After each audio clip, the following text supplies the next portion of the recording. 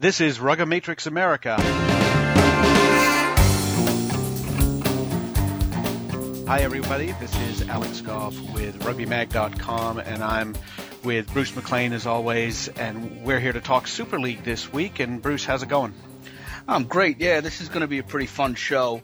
We're gonna preview some of the Super League teams this week, and we're going to preview some of the Super League teams in the next show. So give everybody a chance to find out what's happening with each of the different clubs, who's playing, where they're playing, what's going on, who's come through the system and all that. So we're pretty excited. And our first guest is coach of semifinalists this year for the first time, Boston Rugby Club's Mike Diamantopoulos, who has vast experience in the U.S. And Mike, welcome to the show, and replaced me at ARN actually as a podcaster, so he's a pro. That's right. I've done this before. Thanks, guys. It's great to be on the show. Mike, it's great to have you on the show, and it was a good season for Boston last year. And I was thinking about asking Bruce what was Nyak's toughest game, and he might well have said Boston. And where do you go from here? I guess you look and say, with some satisfaction, they had a good season last year. Did you look at that and say, yeah, this is great, or do you look at that and after a while start cringing and saying, if only this, if only that? I mean, I think you have to, in sport, you have to have a short memory. So I think we had, I talked to the guys a lot going into this season that, hey, we didn't finish off the way we wanted. We had a great season. We made the semifinal. We want to do better, but we can't really live in the past. So you just got to move forward. It's a new team. The core guys are the same, which is nice. But, it's a new day, new season. It's a new league when you look at the how it's been restructured and reconfigured with the two Chicago teams joining the East.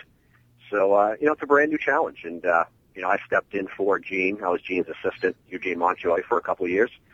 So, I had one season in the fall under my belt, and this is the second season. So it's kind of a new day and a new challenge for us. So do you have new players? We do have a couple players who have left and a couple new players who are joining us. So yeah, there's been a little bit of turnover, if you will, with the team.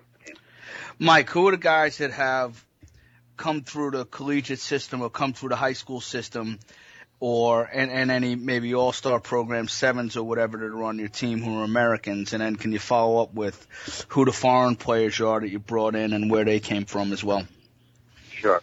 I think when you look at the four guys that have been through the system here at Boston, especially American players, you look at guys like Duran Voda, who came in through the Northeast, has been invited to a few sevens camps.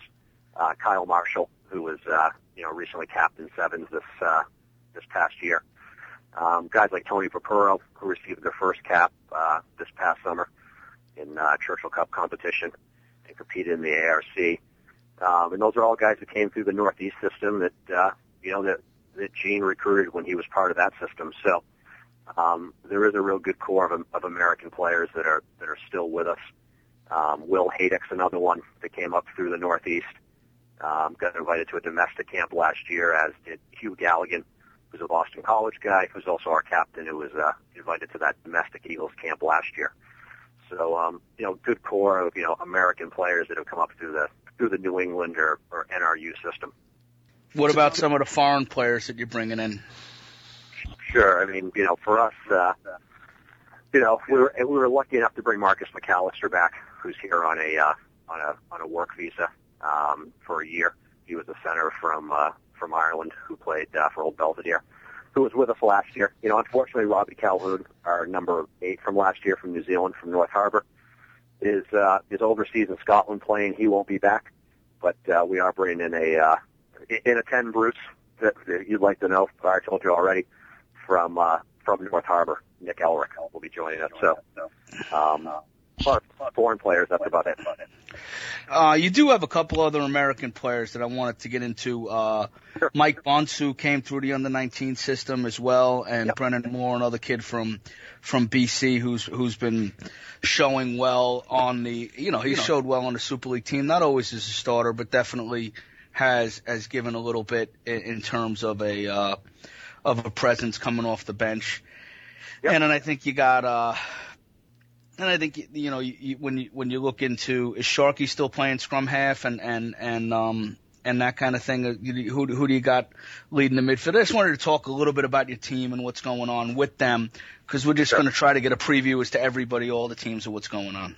Yeah, I mean, you mentioned Mike Bunce, who I coached out at Pearl City when I was there. Bunce was with us last season, and he has come back, which is great. He was a little nicked up last season, so I really do expect even better things from him going in. Brendan Moore's the other player that you mentioned is a guy who played football at Colby, actually. Kind of a crossover guy. Who's pretty athletic for a big guy who likes his sevens, and he'll be a large part of our second row, our back row. So there are a lot of younger American players. I would say our team, the average age is probably in the mid 20s, which is relatively young for a Super League team, I would say. Mike, the funny thing about these guys, the local American guys, is that when you look at the colleges they went to, they weren't exactly rugby powerhouse colleges. And Duran Voda went to Curry College. I don't think they even have a rugby team, or if they do, it's really low division. And Kyle Marshall, I believe he went to Yale. They have their good years and their bad years, things like that. We're not talking about drawing players from, well, West Point or if you go further afield, Utah or BYU or anything like that. You're getting good college athletes, but they're not top level All-American necessarily rugby players. And I wonder, seeing as you've been around, you've seen the different athletes, you've worked in the age grade national team programs, things like that, where these athletes fall in terms of what you've seen, and whether there needs to be a little bit of extra work done on that level, or you're just looking for good rugby players and it doesn't really matter. I don't think it really matters. Obviously, you mentioned West Point. That's a whole different with their. It is in the Northeast, sure. but certainly with their military commitment, those guys are really off the board, right? I think the college rugby. Besides, if you take a hard look at the college rugby in the Northeast, your premier program is Dartmouth, and after that, it's with all due respect, it's kind of everybody else. So, I think we don't necessarily get recruits from the Cals or the high-end programs. But that being said, I think we do find some good rugby players who take the time and actually end up staying in the Boston area. So, I think the foundation of our team is a lot of these guys. Well, Mike, that's interesting, and I just wanted to talk about some of the things that the Boston Rugby Club has done and is currently doing to help the growth of rugby, like working with Mike Hodgins with the Northeast and doing some certain things in high schools and coaching over at Boston University with Justin and all those guys. Just, can you give us a heads up as to what's going on with you guys as far as development goes? Because it's not just a club. You do more than play rugby in the Super League. Right, and I think that's one thing we've really tried to, guys like Justin Evans, former Boston players, are kind of scattered through the New England area with various programs. We always try to work very closely with Mike Hodgkins in the Northeast Select side and really accommodating them in any way we can, whether it's, we've been a regular kind of build-up game for them, and try to get involved with those players and help sponsor those. High school rugby, we're starting to really roll into that more, and it's probably been a weakness of the club in the past. We started our first U19 club last summer. Numbers were, we're in the 16, 17, 18 range for players, but it's really an area that we're looking to grow even further this coming year. And there's a few ex-Boston rugby players doing some really good work at the youth level. So that's an area that we see that, where we've probably been a little lax in the past, that we really need to ramp up and become more involved in to, number one, help the game, and, number two, help the club in the long run. Mike, I just got a couple more questions. Facilities have always been an issue, and facilities have been an issue in the Super League, obviously. What are you guys doing I know it's difficult in Boston. It's probably the most difficult city to get a quality facility. What are you guys doing in terms of facilities for practicing games, even if you have a couple of marquee games that you're playing in a top location? Yeah, it's been really tough, Bruce, and you're right. I think you hit the nail on the head when it comes to how difficult it is in the city of Boston. In last year we actually went out to some high schools a high school in the suburbs that had a nice little stadium, changing rooms, press box, and we're going to go that route again for now. In absence of a permanent facility, we're going to, push out, 20, 30 minutes outside of Boston, to find that high school facility that, kind of has everything we need to at least make it a good experience for both teams. Practice-wise, local high schools in the city, under the lights, 8 o'clock at night, stuff that most people in the metro areas are used to. But we know we have a long way to go as far as facilities go, but, we are trying to take some positive steps towards securing a better facility for games. I have one last question, Alex. I know you're going to jump in on this anyway. I know you're going to jump in on what they're saying. Mike, everybody has issues in the Super League with number of games, competition. What's your vision? What would you like to see? What would you like to see changed? And I'm sure Alex will jump in because he's got a lot of opinions on it too. And then we'll close out the interview because we got to just keep rolling along. Sure. I mean, for me as a coach, and for the development of my players, I want to see more games. I think you have to balance the economics of that. It's obviously not easy, right? In a perfect world, we'd play, in the Northeast Mid-Atlantic Conference and have home and away, and get those 10 regular season games. I think in this economic environment, I think the league has been, number one, should be applauded for surviving because it's really on the backs of its membership. There's not a lot of big sponsorships out there. Guys are doing it because they love to be part of the game, and we're working hard as a league. Somebody new to the league over the last couple of years, I have a greater appreciation for that effort that goes in. I would like to see us grow within reason, certainly to add a few teams, and to really just secure more games that are kind of economically possible. I think that Boston should be applauded because you do have the fall league where you play in the New England league and the thing about Boston is you actually show up and you play the games and you play good tough games. You don't blow them off. You don't just go through the motions. You actually play, which I think is something that doesn't always happen. And I think it is a great thing. And finally, from me, Mike, just on the field, what does Boston have to do better? What do the players have to do better in terms of their performances? Well, I mean, I think, I think one thing is I think we have to take a step forward. I think physically and talent-wise, we have the potential to be as good as anybody in the league. I think it's really getting our handle on the mental part of it, and having that ability to finish games and to have that experience to play in the big games. You just look at a team like Nyack, where Bruce is with. They have that experience. They know how to win the big games. They can grind it out. They can open it up. And I'm hoping that the experience that we had in the last spring, losing in the semifinal to them, was a learning experience for the guys. And, we can really handle that pressure better next time. Okay, and, then Mike Diamantopoulos wants Boston to be mental, just like Nyack. So that's that's the headline there. Mike.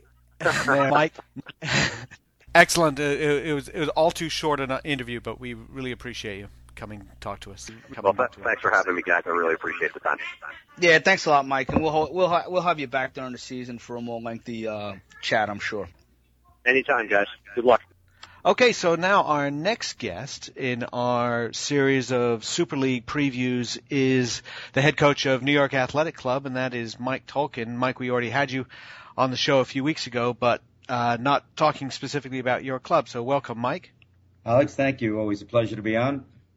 Excellent. Well, obviously, you've got to look at last season with a lot of satisfaction because you won the championship. It was a very exciting game, probably one of the better, if not the best, Super League game that I'd ever seen in person.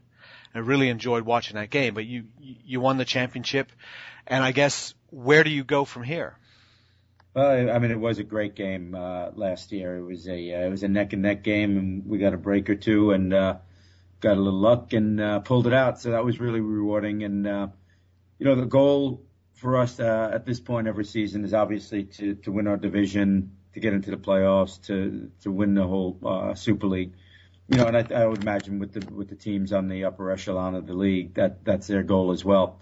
So, it's the same as every other season. We take a couple steps back and, we do our thing and prepare ourselves as best we can. But, our goals are high, and we certainly like to end up that way at the end of the season. Well, you've had some teams that have won championships. You've won 3 championships, and you've had some teams that have come pretty close but didn't win. Is there a difference between those two? Can you point to something and say, well, we didn't have this, whether it was a really dominant scrum or an outstanding fly half, or maybe it was just something to do with team chemistry? Yeah, no doubt about it, Alex. I would say usually the difference is that there's a particular position that just didn't work out the way that we thought it would. I think overall our guys work really hard. I think, we put a pretty good game plan in order, and, I think that we're ready to play ball. But sometimes it comes down to we just don't have a particular position that we'd like to be as strong at. And obviously it's usually a tactical position, whether that's a 9 or a 10 or an 8. We usually do our piece pretty well in the set piece. But I think sometimes it just comes down to tactics, and executing those, and that's the difference sometimes. Hey, Mike, we've done quite a bit of recruiting this year, and we've also looked at some things that maybe we can improve on from last year. Could you take us through some of the guys who've come in and some of the, what you're looking at for some of the players, American-wise, who've come through the system, and foreigners who we brought in this season? Sure. We think we've upgraded a bit on the team, and I think something we learned from after 2005, where we kind of tried to get another season with pretty much the exact same players, and that didn't work out too well. You always need to inject something into the team, whether it be 1, 2, 3 guys. But I think we did a pretty good job this year in filling positions. We have, in the forwards, we have a couple of young, real dynamic players. One's an American named Tom Catsby, second rower from Wisconsin. He was an All-American. He just basketball player. Right? Yeah, very good, very successful basketball player. Was looking to play a bit in Europe. Didn't work out, and he came back here. Played on the Eagles A in the tour to Argentina. Did very well. Need some polishing, but from all accounts down there, did very well. So, we're happy to have him aboard. He's a great athlete and a good guy. Lenny Pereira was a guy who kind of fell into our lap. Lenny is an Australian who played with Sydney Uni and, was working in New York and coaching with a local second division team. And he contacted us, and, he's been one of our real bright spots, a real positive, hardworking, great pedigree guy. So not only in skill, but in real positive attitude. In the back line, we have a couple of guys that we really felt shored up our back line and made it a little more exciting. We have Troy Hall and Pete O'Brien coming back with us, who are great players, and both of them instrumental in that championship game last year. And we're lucky to get Troy Hall's brother, BJ, who's coming in to play with us, and he's been playing some good ball over in Australia, and he's arrived this month, and he'll be playing in our back line next to his brother. And Tim Leneve is another player joining us, and Tim's had a pretty good career in Australia, playing some good level, and he was with Randwick and played a little bit with the Brumbies, and has been in France and Japan, and he's looking for a good experience in New York, and he's been here for a little bit, and hoping to make a good new start. And then we have some real good, exciting young players who really work their way onto the 22 and who see some significant time. We have Stephen Nunziato, a local Greenwich product who's come up in the local teams and has been with us for 2 years. Mike Fox, another Greenwich kid, who's also going to be in our back line. He's a fly half fullback. Glenn Fox. Mike Fox is our trainer. Yes, Mike Fox is our trainer. And Curtis Kuntz, who's had been with Old Blue for a while and is just looking for a little change of scenery, and he hopefully will figure in our wing situation. He's a real good ball player, plays some rugby league as well. So we're happy. We have a lot of good old established faces like Troy Bartley's and James Denise, Frank Sharps and Brian Doyle, Connor Coyne, and we have some of these new faces. So there's a real good attitude on the team, and there's a good atmosphere, and I think some excitement. Well, what about Glenn Fox and the likes of Glenn Fox? My ears perked up because you talked about a local American guy who could be playing some fly half, and I think that as we go through the entire league, that continues to be a rarity. That your 9, 10, maybe 12 are often guys from overseas who've had just longer time playing, and therefore the decision making is something that's attractive to clubs. Right. At what point do you feel like, well, I should be, should you be in the process of developing American players or American eligible players to fill in on those spots as well? I don't even know if that's really your responsibility. To be honest with you, I don't see it as a responsibility, but to go and make it actively happen. But if there's a person that I see who can do it, who might be a good candidate, it's really nice to see because, like you said, we don't see that too often. And if we can get someone there and polish them and try to groom them and make them an American 10, that would be great. And that's kind of what we look at Glenn, and at the point where one of these young Americans can take the game by the reins and be in command and execute the skills needed for that position, the kicking skills, the leadership, the decision making, and the passing handling skills, then the position's his. And, we'll work on him with those skills, and it would be nice to see. It would certainly be nice to see. We don't feel an obligation, though, to go out and make it happen. You can't, really. Right. And, to put a square into a circle, it's not going to happen. But like you said, certainly it's great to see. And if we can make it happen with a possibility, that would be really rewarding. It would be great to see. And, we've had Mikey here at number 9, Mike Petrie, and that's been great to see. And, I feel a couple of these guys can play center, and we've had Tim Ryland, who's done a great job at center over the last few years. And Steven Nunziato is filling in really well at center and is a sharp player who we feel confident in a Super League game or a big game. So we're happy with that. And like you said, it is good for the game. I think it would be a little bit remiss to not talk about Seth Cohen and Nick Descala, who've really stepped up and come off of our B side into our A side. They'll probably be players who get a lot of time with us. But off of that, Mike, NYAC is going to change things about the way they operate, probably be a little bit less, probably play a little bit more dynamic style. Can you talk us about that a bit? That, we feel we have the players that perhaps we can expand the game a bit. Yeah, I think, certainly in the back line, we feel like we have a little bit more of a threat, and we could open the game up a little bit more. In the past, we've certainly had good ball players, but maybe have been a little less dimensional than we have this year. So we're going to try to open things up a little bit, and not become irresponsible and throw the ball everywhere, every which way. Our hallmark has always been, a solid game and executing our fundamentals and maybe even a little on the cautious side, but we'll open it up a little bit and give it a try and see how it goes. I think it's fun. I think the players like it.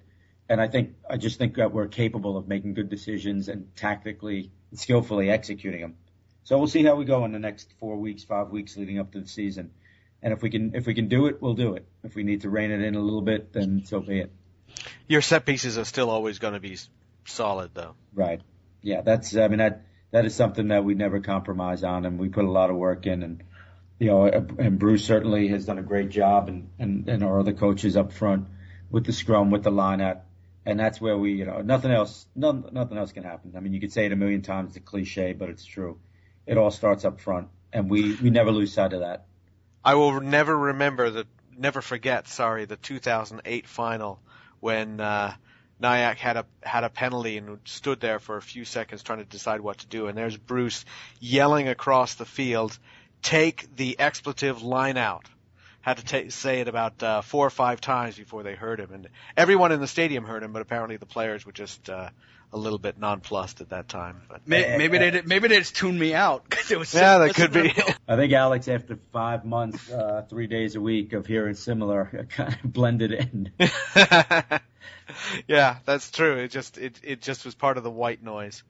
So, Mike, I just want Can you tell us, there's been a bunch of guys who've come through the system, under 19 system, 7 system, high school and college system. Can you just give us a list of some of the players who've come through? Tom Catsby's dad was actually the president of the Wisconsin Rugby Union for many years, and he started playing in high school. But there's been a bunch of guys on our team. Because this will be our last question before we wrap up. We're going to move on to another guest, but we do appreciate that. I just want the importance of people who come through the system. Everybody thinks the Super League guys don't bring guys through the system, and that's just not true. No, it isn't. And, I could speak for our team best, but, I see it around the league, just being familiar with these guys. But from our team, we've had Tim Ryland, we've had Pip, Justin Hundley, we've had Mike Petrie, Frank Sharp, Richie White, Connor Coyne, Andrew Lindsay. There's so many more guys. McTiernan, and Seth Pascal has been on the Maccabea team.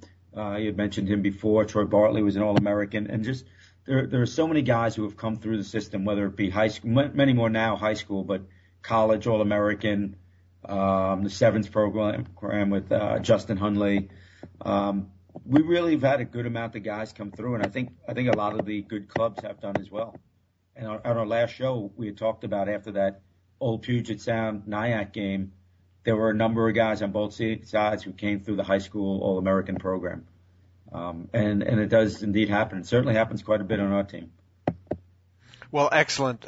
Mike Tolkin, thank you very much for taking the time to talk to us a little bit about New York Athletic Club, and best of luck for the season. Thanks a lot, Alex. Always a pleasure, like I said, and I'm sure we'll be talking to you during the season. Thanks a lot. Thanks, Mike. Appreciate it. Okay, so our next guest is Paul Keeler, who is the Director of Rugby at San Francisco Golden Gate. And welcome to the show, Paul. Obviously, the number one thing we want to talk about, the number one thing I want to talk about is, Paul, it was a difficult ending to the season because you had such a great season and you move into the final. You lost a very close game to New York Athletic Club. Very exciting game, but it was a tough loss for you guys. What did you take out of that game and that season, for that matter?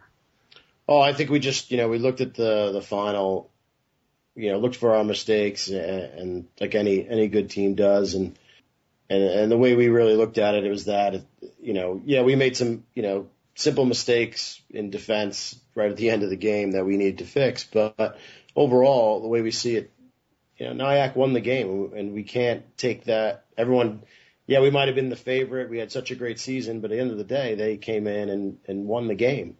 They took that, away, so to speak. And that's credit to them. It's not necessarily a slight on us, and that's how we look at it. But yeah, which makes sense, and not to take anything away from Nyack, but you also were dealing with a bunch of injuries. We saw Johnny Nagika leave the field in that final. Mile Pulu hurt himself in that final. I know Albert Tuipulotu had a pretty heroic performance, but he was beat up as well. What's the status of those guys? And going forward into this season, are you a bit tested in your depth because of those injuries? Or are you filling in pretty well? Well, we definitely, that was probably one of our takeaways, is that, we needed to try to find some more depth. And we're not going to have Johnny back this year. And Mile just had surgery. We hope to get him back in the next couple of weeks. And Albert, due to, a couple of things, probably won't be out till towards the end of the season. But we definitely looked at sort of our injuries and said, number one, how can we reduce them? So we brought a strength and conditioning coach on board in Simon Fathers, who works with Athletes Performance out of Arizona. So he's come in, and we've really looked at how we're training the guys and what they're eating, and all that whole sort of that world that strength and conditioning coaches get into. We've got the players training 3-4 times a week now, so it's a really good environment. It's as close to a professional environment as you're going to get in an amateur game, I think. But there's no reason that you shouldn't do that. Right. Just because you say we're an amateur club and we're just a club, and why should we have our own trainer or start working on nutrition? Why not? Oh, absolutely. And we've invested, we've redone our gym and done a whole bunch of things. So it's been really good. And I think it's a lot of the culture's changed as well. And with it, there's some young players who are in the Bay Area, Supeti Sakalia, Niori Drew, and Patrick Latu, who's a U.S. under 20. These guys have come in, and that's really what we want. We're trying to get the young quality players, like a Mile Pulu was, to come in and bolster our ranks from other teams in the area. Well, so you've got a few people coming in locally, from either up from your Colts and your under-19 program, but also East Palo Alto, for example, places like that. Right. But who do you have that are coming in from overseas, if you have anybody, or coming in from farther afield in the USA? Yeah, we have a couple of new players. Obviously, like you said, I mean, our Colts program's been great, so a number of those guys are coming through the system. But we also have Steve Green, who used to play for the Wasps under Nigel Melville, married an American, moved here. So we're looking to add him to the ranks. We added Steve St. Pierre, obviously BYU graduate and former All-American. But really for us, it's been that Colts program. We've seen a lot of young guys, Cameron Collier, Owen Sheeran, Sean and Will Cody. The list goes on and on, Jacob Nelson, a number of guys who have just come in and we've really grown and tried to produce a development program. Well, that's the key that we're seeing in a lot of clubs, though, is that you can't just rely on grabbing a player from here or there, whether it's a player from a big-name college or somebody from overseas. You have to develop from within. You've got to have under-19 program helps. You need some kind of lower division, whether it's you call it the Colts, but other teams have Division II or something like that. You've got to develop those guys who are local, who want to play, because they're the backbone of the club, aren't they? Absolutely. And, we have our whole development program, written down, and it's all about that cycle. And I think it's the one failing that you see in the league a bit and you see around the country with U.S. Rugby is there's a huge disconnect at every level. And we've tried to find a way to unite all those levels and really put it into a cycle. So, a player will start here at 5 years old, play all the way up through, under 8s, under 10s, under 12s, under 14s now, get into high school. We'll hopefully get them into a college, which I spent most of today writing to these coaches, where they go off, play in a college, and then hopefully come back, play men's club rugby, get done, coach, referee, give back to the club. And once teams start to do that, that's when clubs start to grow. And that's what we've really seen here more than anything, is that keeping that cycle going and getting people back into the game who are out of it and keeping them in the game once they're in it. So you want to develop the local angle, but at the same time, there's nothing wrong with having some overseas players. And I guess the big thing that you don't want to do is just that one and done, where somebody shows up, plays 3 months and disappears, and you never really got anything out of it except they played well for you. Absolutely. I mean, we don't like to do that. You do it in an extreme circumstance where you go out and you look. But even when we bring a player in out of necessity, because we don't have it locally, or the player's not ready, or whatever the reason may be, we really like for that guy to want to stay around and grow roots and all that sort of stuff. Because you have to remember that, the game of rugby in America since the 60s, when the resurgence, of American rugby, it was pretty much built by foreigners and crossover athletes, which is what we really all are.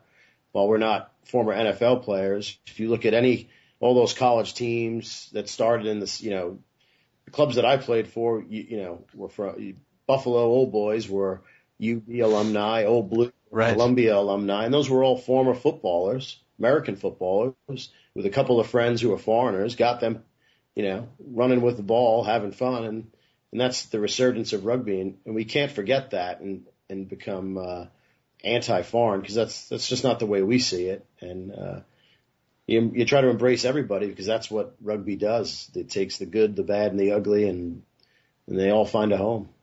Right. And the other thing that's been interesting, that strikes me as interesting about all of that, is the idea, the assumption people make when they see a Polynesian name, is that they assume that this is somebody who's from outside the United States. There's nothing wrong with somebody moving to the United States wherever they're from, but a lot of these people, like Okusi and Mile Pulu, for that matter, these are Californian kids.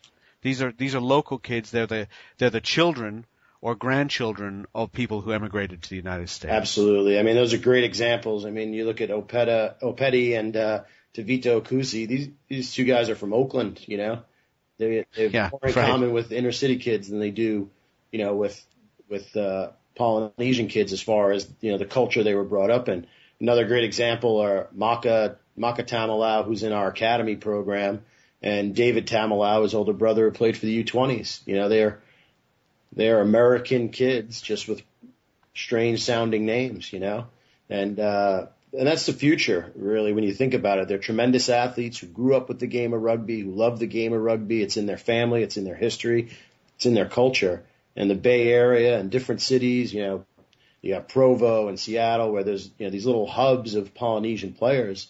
Hawaii, there's a, you know, sure. You know, there's tremendous athletes there, and we just need to see that these programs grow and continue. I think you see a lot of family support too. Absolutely. Don't you? All you have to do is come to a SFGG, a U19 versus Hayward, and you'll see tons. And there's great respect amongst, you know, a lot of these programs. And that's one of the things we've always tried to do. You know, we had an extra scrum machine. We gave that to the San Mateo U19 program. We've always tried to keep good roots, you know, with these Polynesian communities because, you know, unfortunately, they're not always in the greatest neighborhoods, and there's gang related stuff. And so we've always tried to reach out where we could and help those programs. All right, good. Well, looking ahead to actually not only just developing your players, but also what's on the field, you had a great season 2 seasons ago, won the Super League. Last year made the final, lost in basically just at the end of the game. So there's not much to change, or maybe there is. I don't know. Are you changing anything in terms of your coaching approach or pattern of play or how you approach the game? Given that you don't want to fix something that's not broken. Well, I mean, the way we see it, you know, we're not going to surprise anybody. There's a lot of film on us out there, you know, and we do have new players. So what we try to do is figure out what our strengths are, you know, so play to your strengths and hide your weaknesses. We're obviously going to look to do some new things to add some confusion to other teams, but the way I coach and the way we play with the athletes we have, we really try to have a simple pattern of play. You know, I've said it many times, but we play 2-pass rugby in everything we do. And we try to teach them the principles of the game, especially within the pattern, because it lets their athleticism come out and they're able to understand what they need to do based on the game. They understand possession and go forward and continuity and support, you know, and learn how to take out defenders with running lines in support, not just to get the ball, and to put themselves in a position, if there is a break, to be 2 passes away from finishing it rather than just trying to finish it yourself or be that man who gets the pass to finish. We work very hard in doing that, and it really lets their athleticism come out. And you know, the joke that we use, we describe it as Lama Lama San Francisco rugby, where it looks like we're flinging the ball around, doing great stuff, but it's all within our pattern. It's just we're putting ourselves in the position to do that stuff, to make good things happen out of what seems like, you know, unprescribed play. Do you struggle then to harness that athleticism and adhere to a pattern of play at certain times? Absolutely not. And in fact, you know, you would think that, based on sort of, I guess prejudice would be the word.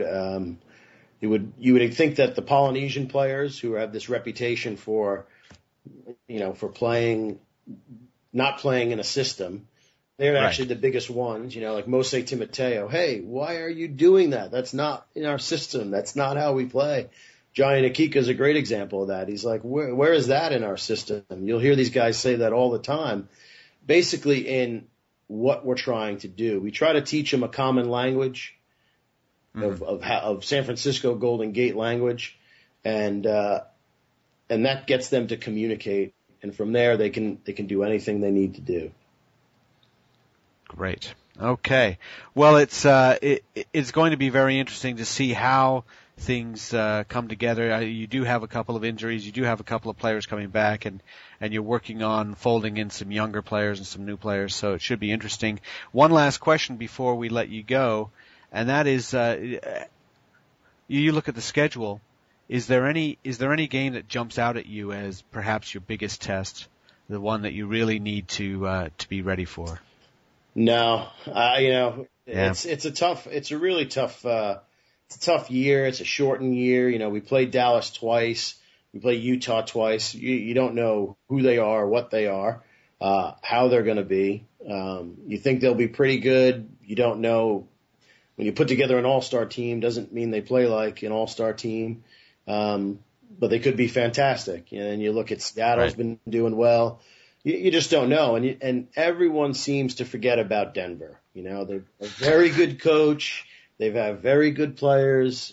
They might have lost a player or two, but, I have tremendous respect for Jason Kelly. So it's really tough to say one game. For us, we always take one game at a time, and we just look to, we just want to make the playoffs, hopefully have home field advantage in a shortened year.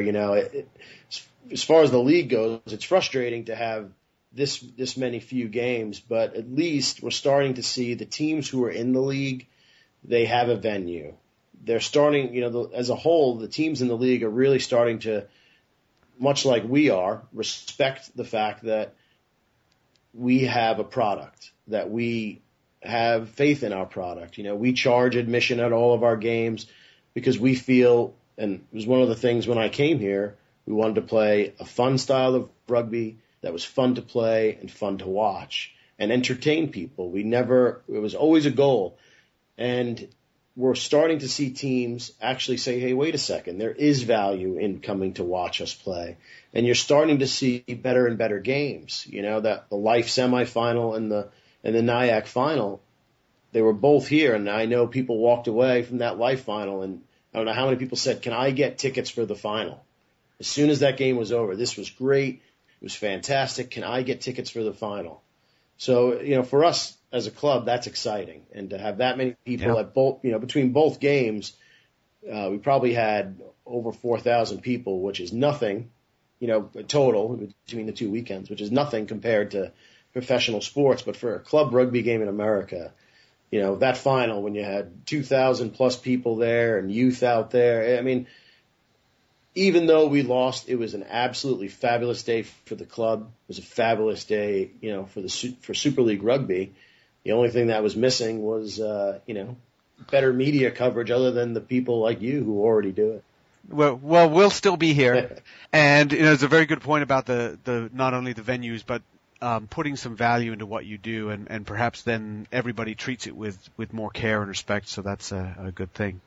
Paul Keeler, I really appreciate you taking the time to talk to us, and best of luck with San Francisco Golden Gate in the coming season. I appreciate it, Alex. It's always a pleasure. Thanks a lot. Thanks. All right, well, our next guest on Ruggamatrix is the head coach of the Chicago Griffins, Wes Parks, and the Chicago Griffins, perhaps in one sense a little bit more the overlooked club in Chicago, a little bit less high profile than the Lions, but they've done pretty well for themselves and made the playoffs last year. And so, Wes, welcome to the show. Thanks, Alex. Great to be here. Well, tell us a little... Oh, sorry. I was going to say welcome to the show, Wes. The Chicago Griffins knocked us out of the playoffs in 2007. I remember we got the snot kicked out of us. It was a humiliating defeat in front of a lot of people. Yeah, but it was a great season. It was the Griffins' inaugural season, and they had gone and been a semifinal team and lost to Chicago by 3 points in the semi, and Chicago lost to Belmont on the bell. So, good team there. Well, Wes, tell us a little bit about last season and moving into this season. Part of what happened for you last season was the disbanding of the Pearl City club in Iowa, and how some of those players went to play for the Griffins. And how did you slot those guys in, and whether there was a team-building challenge there, and how do the guys look in terms of unity, in terms of a single purpose going forward? Yeah, well, we were fortunate enough out of that Pearl City team to get Andrew Siniula and Kiki Misipeka, and they formed our midfield, which is where we were weak. We needed some strengthening up there, so I guess their loss was our gain, and we've managed to hang on to Andrew. Kiki's gone back to Samoa, but Andrew Siniula is still with us, and he's become a great asset, a well-liked guy, and obviously being an Eagle, well-respected, very good rugby player. And he's committed to the Griffins again this season, so we're very happy to have him. And he brings a lot more than just his playing ability to a club like this too, because he's a very experienced player in the Rugby League competition in Sydney in Australia, which is reputedly one of the toughest rugby league competitions in the world. And he's represented Manly out of that competition in the past. And so he's vast experience, and he's actually a very nice guy. He has a great nature and a great way about him, in that he can actually deliver a lot of that knowledge to the group. And so he's an asset not only as a player, but he brings coaching ability and knowledge to the squad as well, which has benefited not only the players but me as well. I've learned a lot off the guy too. So I think that's one of the things about guys with, of that ilk coming into American rugby, is that they offer so much more than just playing, in terms of perhaps their knowledge that they can pass on to American players, which in turn helps make nationally based American players better as well. Wes, you're kind of a fitness expert, and how do you take that into the team? How do you build and I'm not going to say that the players are all living your lifestyle, but how do you portray that lifestyle and try to get the guys to live that? And also, what do you do to help them to become as fit as as you would like them to be? And I know that that's your your real passion in life is not only rugby but fitness and performance.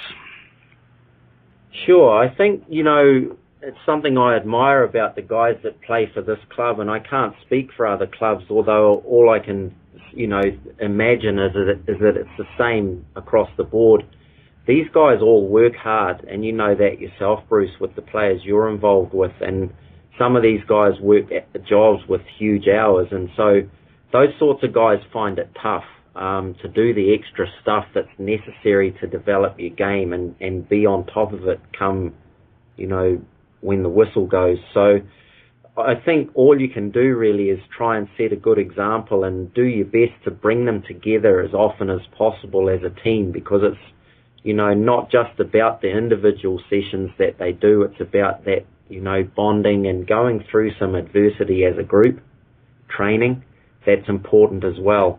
So two things, I think. You can just encourage them to do it and, keep an eye on it, keep in touch with them, and provide them with the tools that they need in terms of specific exercises that shore up their weaknesses and enhance their strengths, because we all have them, so that when they do go out on their own in the minimum amount of time that some of these guys have, they can actually maximize that time and get the biggest bang for their buck.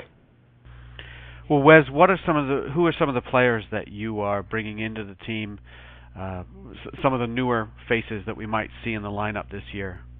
Well, you've got Andrew back in the back line there, so he's going to be prominent as an Eagle in World Cup year. He needs to have a big year, and he knows that, and he's setting himself up right now to do that and maximise his opportunity as a professional sports person to,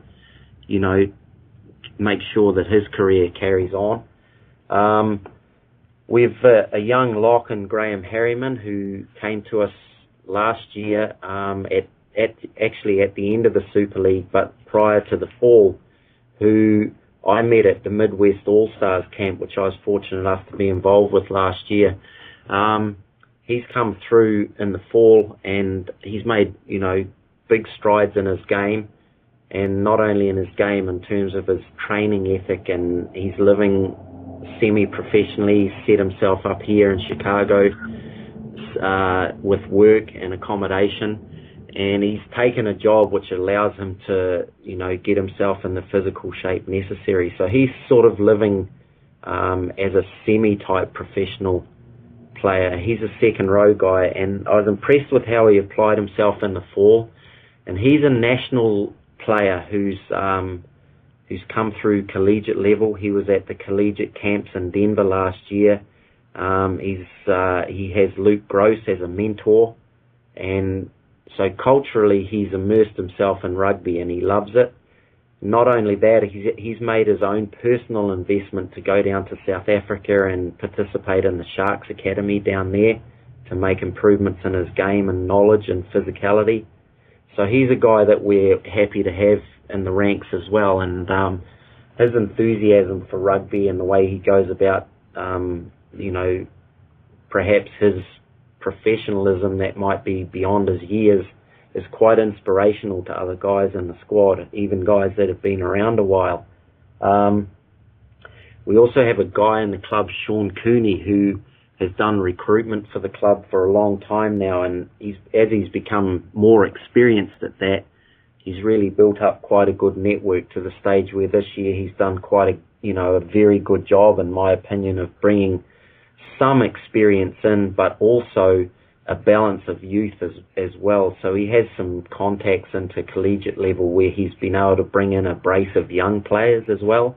And most of those young players are promising backs that have a bit of collegiate experience again, who love the game and they want to become part of a club, a progressive club, and, take up the challenge to try and put themselves up to making, let's say, a Super League squad, or, perhaps as a stepping stone, the Kafu Cup competition, which would be perhaps for a year, a good stepping stone for them to be able to, close the gap between that and Super League. And the gap is pretty huge, and they acknowledge that. As far as guys that he's been able to bring in from overseas, the network we have as a club, guys have come here and played and gone back to where they came from. So internationally, Sean has quite a good network there, and through one of those guys, he's been able to actually contact a couple of guys from a club in Perth. They've been playing first grade in Perth down there, a first five and a half back. And there's a number 8 from Perth also, who's a Western Australian rep age grade. So he's been playing a little bit of overseas rugby in Italy, and we like that too. Culturally, I think the Griffins have a culture of, bringing guys in that you might say are rugby gypsies. So we kind of like the look of the number 8 guy who's been playing in Italy, because he'll bring a little bit of international flavour to us as well. So we're looking forward to embracing those guys as they arrive over the next few days and we get them into the system. Wes, do you know any could you name some of the guys who came out of the collegiate system, and some of the people that you've met, and some of the kids who come out of the high school system? We've been trying to promote a lot of the players who've kind of come through the USA program. I know you had one gentleman there who is a real promising guy, but some of the guys you got coming through, they may not get full first side time, and they may be on the bench, or they may be role players. But some of the kids who've come through who are a little bit younger, and who are the guys that you got from Western Australia, if you got their names off the tip of your tongue, or that kind of thing? Yeah, people love hearing their name on podcasts, I'll tell you that. They love reading their names in articles, and they love all that kind of pictures, all that stuff. At least on my team. Number 8 guy, Glyn Edwards is his name. He's come out of a club in Perth, Western Australia. He's played up through some Western Australian representative age group sides. And then there's a guy, these guys are actually both New Zealanders, but they play their club rugby in Perth. Curtis McLean, he's a halfback, and Carl Harding, who's a 10. That's actually funny, because BJ Hall, who's coming to us, is a New Zealander who played his rugby in Western Australia as well. So it is pretty. Maybe we're all tapping Western Australia for a bit. That's Troy Hall's brother, and he was coming in. He had never played with his brother, so that was kind of a big deal for him. So I think that's probably a good area for us to attack, because you can get some good players out of there, and we play probably a similar level as they do over there. Sure. I guess it's the same for you, Bruce, in that, you've built up an international network as well through different players that have come and go, and that's how it works. And I think that's a wonderful thing about rugby around the world, is that it's a universal language. And do you have any other kids who are coming through the age grades? I know you got Charlie Jacobson, who's been there for ages and ages, and is Mike Mangan coming back, or is there anything going on with some of the American players? Mike Mangan actually hasn't played here for 4 seasons, I don't think, Bruce. So. No, I know he's been in Denver. I didn't know if he was going to come back. No, we've got some young guys coming through out of collegiate level rugby, and Sean's been able to recruit these guys out of a college called Wheaton College. And these guys, one of them's come through from Singapore. His parents, I think, work out of Singapore, but he's here for a little while to attend that college. And he's actually earned himself selection, I believe, on the Singapore Sevens selection. So he's an exciting player as a young guy. He's 19. We've got a guy who's worked under Dan Payne as an out half when Dan was in, I believe, was at San Diego. So he knows a bit about rugby as a young fella, having tutelage from a guy the calibre of Dan. He's come through from a collegiate level. His name's Ryan O'Connor. And we've got 2 other young guys. Matt Ferrance is, quite a utility player. He can play in the centres or loose forward. And I think that's a great thing at 19, that you haven't actually made up your mind where you want to play, but he has a skill set and a size and shape about him that would suit 13 or 7. And he's really promising. Big guy. And we got a guy, Adam Pennington, came out of the same system, who's an ex-pro track athlete. And so, again, even though this guy's young, he's going to have a platform for be able to pass on the skills that he has as a track star in terms of helping this club with their speed work. So it's a good thing we drag all these guys in from and blend them all together and use their skill sets to help benefit everybody else that, some of whom have been around for a long time. Wes, it seems like you're making those choices in terms of some of these players to recruit based partly on their mental makeup.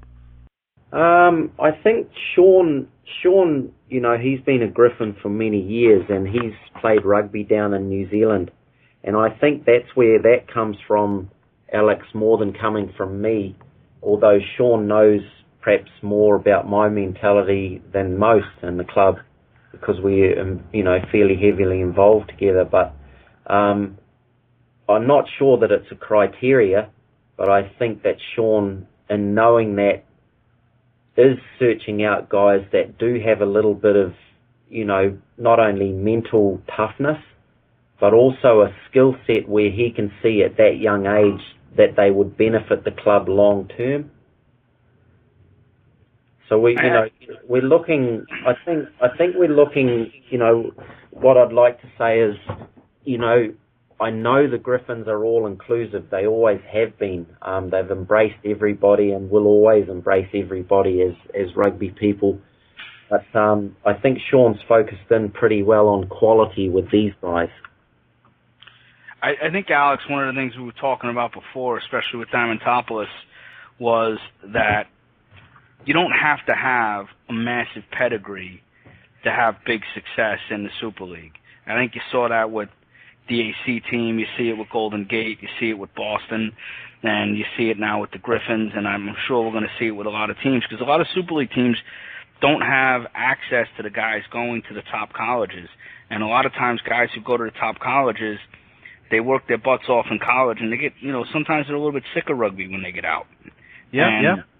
You kind of need a mix. And some of the guys who come out of the schools where they maybe were the chief cook and bottle washer and did everything and had to, be all and end all, that they come to a club and when they can get into a role playing situation, they really excel and they understand their role within the team, and they have a lot of fun with it and last 3 or 4, maybe sometimes 5 years. And conversely, you've got players who might have had an awful lot of things done for them, and then they show up in club and it's very, very different. The facilities are different and the responsibilities are different, and they may just say, that's not what I expected. It's a bit of a shock to them. So you can, and I think, Wes, you might agree with this. You can develop somebody who's an ideal club player who went to a small college because he had to work so hard to play, and he had to do everything himself, that he continues to do that when he comes into the club environment. Yeah, you just said it there, Bruce, that it can be a shock, and I heard one of our young guys say exactly those words last night after training, and there's another young guy that we've got onto. I actually met at the Midwest camp last year as well. His name's Adam Church, and he's a halfback, and I believe he's on the USA under-20 squad, the greater squad, the under-20 squad, and him and I were doing a bit of extra stuff after training last night, and he said it to me that he's actually shocked at the pace and the physicality, and not only that, but the expectation level of not only myself as a coach, but the fellow players, the players that have had a bit of experience at Super League level that know, perhaps through some harsh lessons, that it is about how you deal with pressure and pace and physicality and error level. And so psychologically, even trainings become physically and psychologically tough when you're aspiring to that level, and also you're training with players that not only have aspired to it but have achieved it and had debatable success at it. So one of the things that I was able to talk to him about was that he'd made comments like, when I was in college at this place, this is how we did it. And I said to Adam, look, it's a whole new ball game now, and when you weigh in with the things that you've just said about the increase in pace and physicality and things, all you have to do is learn how to perform what you've done for a few years in those environments more physically and at a faster pace. So it doesn't get more complicated, it just gets tougher. What are some of the things that you're looking at doing, perhaps changing or adjusting for this season based on your experiences from last season? And obviously your goal would be you'd want to go deeper into the playoffs, get have a more consistently good performance each week. One of the things, when I came here, Alex, I came here not only to learn as a coach and develop as a coach, but also to perhaps be able to offer something to USA Rugby as well from my own experience as a coach down in New Zealand. And,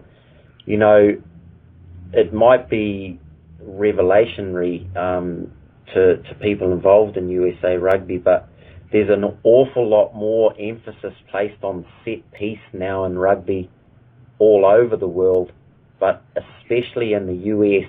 And I've found also in coaching in Ireland the same thing than there is down in New Zealand. And New Zealand players, they want to play the game. They want to run with the ball, and they want to make a step, and they want to dummy, and they want to take players on physically in phase play more than I've found other nations do. And so I think that's the big difference for me, is that in Super League there's an awful big emphasis on set piece. And so that's been a realization for us that we have to pay attention to that and get better at it. And we can't play rugby at the wrong end of the field. So you've got to hunt for territory. And, we knew this before the quarterfinal last year. And, we knew more about it after, obviously. And it was something we talked about, was both of those things, that you've got to win your set piece, and you've also got to have some territorial superiority. And we knew that life were going to put us under that sort of pressure prior to the game. But that was one of the things that after the game, even knowing it, we were able to confirm that we have to get better at both of those things as a club, to be able to make that next step and go beyond perhaps a quarter-final berth. What is it, if you were to be the head of the Super League tomorrow morning, what would be your goal for the Super League? What are you happy with? What are you unhappy with? And you can't resign. Oh no, that's not even on my mind. I mean, as a coach, you never think about resigning, but you often think you're going to get fired. But to answer your question, Bruce, I'd like to see more teams in it, and I've seen it being a restless schedule, or perhaps a restless roster of clubs, and it saddens me because I think it's a great competition, and I understand some of the things that ail it. One of the biggest ones obviously being expense, although I'm not convinced after spending a fall travelling around, the Midwest playing other First Division sides, that playing in First Division would be less expensive. So I just think logistically, America's such a huge country, and the distances you have to travel to get quality rugby are going to be vast no matter what competition you play in. So I'd like to see more games, and in saying that, obviously you have to understand that, we're influenced by climate and time changes and things in this country that aren't big issues in other countries. So there's an awful lot of considerations, but I do think we could have an expanded competition with more games, and if the powers that be could put their heads together and make that happen. I do know, certainly as a spokesman for the players, some of our guys are paying dues on, for example, I think our Super League round of games, the preliminary rounds, is 6 games. So you do an awful lot of training for a narrow window of rugby, and somehow I'd like to optimistically feel like we could double that and push it out to 12 games. And, I know in New Zealand clubs are playing 28, 30 games. So to come to a place where you play 6 is a shock, because if you have 3 pre-season matches, that's 9. And 9's not even nearly enough, really, because you see so much development in these guys over a period of 6, 8, 9 weeks, that if you could turn that into 12 or 15, I think would really help USA Rugby across the board get better. Because 6 weeks, you're only just reaching the tip of the iceberg in some of the improvements you see. Whereas if you could have another, period of 5 or 6 weeks on that, you'd get over the hump and you'd come down the other side with more experienced players, because then you break off. There's no rugby then for months, and you come back for the fall season, and the fall season's very different. The incentives are different. Some guys don't play. So, in some ways it's an advantage, because you get to use a different group of players in some respects and put a lot of time and effort into them and develop them, so you create depth and competition within your club with the fall season. But it's so just disjointed, it's quite hard to bring that together, So that's a long answer to your question. Short answer is more games. Yeah, seem to be preaching to the Alice Scott choir. Another vote for more games. Anyway, Wes, it was wonderful talking to you. Thank you, and good luck this season, except in Game 1. Same to you, Bruce. I'm looking forward to it. Every game, that's such a tight competition. There's no room for dropping a match, and so it's intense. And you like that, I like that, and the players we work with like it as well. So I'm excited. Yeah, it's going to be fun. It's going to be a good season. It is.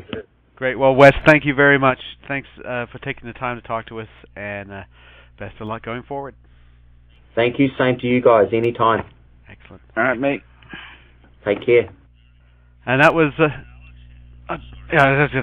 Wes Parks from the Chicago Griffins, stepping in with our Super League preview, and Bruce McLean. I think that wraps up our first half of this set of preview interviews, and I'm curious as to what you think about some of the things that we've heard and talked about? I think that it's going to be I think the competition's going to be interesting. We haven't gotten all the teams in the East. I don't see any easy games in the East, whereas it used to be that you kind of knew who you kind of could bank on winning a couple games here and there, and that's now that the Chicago teams are with us, and you have Life, Old Blue, New York AC, Boston, Chicago Lions, and Chicago Griffins, that it becomes incredibly difficult to win. And now that there's only a semifinalist and a finalist, that you really, as Wes says, you cannot afford to drop a game. So you really have to be, you got to be on your game, and you got to be ready to play. Well, I think that the squeezing of this league to just 11 teams certainly has left it highly competitive. And you look at the East, the Blue, New York Athletic Club. I don't know if NIAC's improved, but they're not really significantly worse than they were last year. Life is, maybe the same. Boston's improved. Old Blue's improved. Lions have probably improved. Griffins have improved. So there's just squeezes that there's no wiggle room. And you mentioned you can't afford to lose a game. And the other thing I think of is if you're on the road, especially if you are losing a game, you have to put everything you have into those final 15, 20 minutes to at least get a try bonus point and a close loss bonus point. You can't come out of a game with no points whatsoever. That's a huge problem. Yeah, there's no doubt. On the road, you got to get your bonus points. Actually, you got to win on the road. In order to win the competition, you got to be able to win on the road. And while there's a lot of negatives to playing on the road, there's actually a lot of positives to playing on the road. You don't have any distractions of life. You just kind of go and you play. So in some ways, with these guys, it's easier to perform on the road. I wonder if you did a study on how often players are late to a game, and by late I mean they didn't show up on time for pregame meeting and training.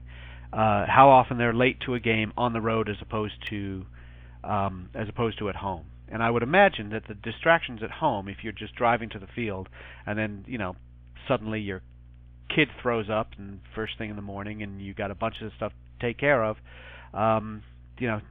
players can be, racing into the parking lot a little bit late. Whereas when you're on the road, it's just simply a case of everybody's together. If you're not flying, standby, everybody's together and they, working together. There is a sense of calm that comes with knowing that all your players are there, knowing who's going to be there, and being able to visualize a way that you can win.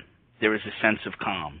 And when something happens and you have kind of a dislocated expectation on somebody's not there or nobody's, and you got to kind of manage that. And yeah, it is way easier on the road than it is at home. So there's advantages to being at home too, but there's also a lot of advantages to being on the road. And in many ways, the toughest thing is for the West Coast teams to come east, but they've always seemed to come east and win games, whereas for our teams, going east and winning in the West, it almost never happens. It almost never happens. I mean, hell, we won a national final. I think we won with 4 seconds to go. And then they got the kick off, and we butchered kicking it to touch, and it gave them a chance to win again. Thank you very much to all the teams who talked to us on this first half of our previews. And thanks to Bruce McLean. This is Rugged Matrix America.